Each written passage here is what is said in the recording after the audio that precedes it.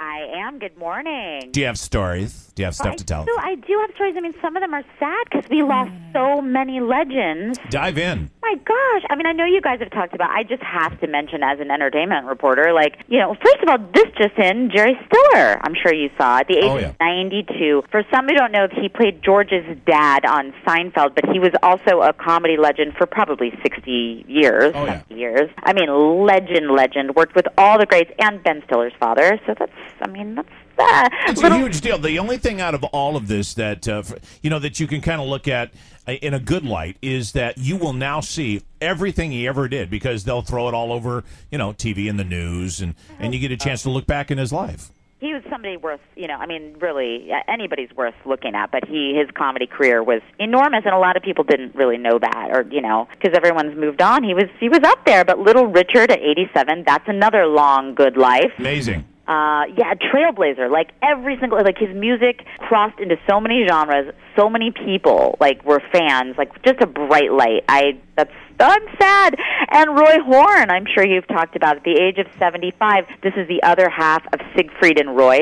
His real name was Uwe Horn. Hey, Uwe! The original Tiger and Lion King. Siegfried wrote, quote, "Today the world lost one of the greats of magic, but I have lost my best friend." And I was thinking, I was like, if Little Richard and Roy Horn, if they're somewhere, if there's an afterlife or something, I hope they're somewhere comparing sequined shirts. Oh. And they're trading sequin tops. The greatest clothes. The greatest sparkly, tight pants that you could ever imagine. And Jerry Stiller could get in there, too, if he wants to. So sure. And this is just for you, Dave. To end on a sweet note, this is just for you so I can do the impression. Drew Barrymore has said that she just wanted a, quote, dope rainbow drawing for her Mother's Day, and I hope she got it.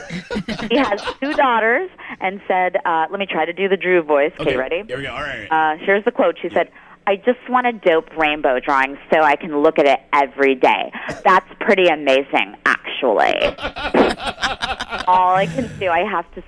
So the key word in that, Cecily, is when you say amazing, right? That's the Drew word. Another way you can say Drew Barrymore is you talk out of the side of your mouth and you say, "I'm an old soul." Old soul, that's it. The old soul. That's it. Cameron Diaz. That's where I saw that. She did that interview. And she goes, "Cameron Diaz is an old soul." I will leave it there. I'm so sorry. I'm live from Hollywood. I'm Cecily Knobler. Listen to you. You save all your big material right there at the end like a true comedian can. I mean, yeah, that's awesome. I love Drew Barrymore impressions. Me too. Oh, thank you.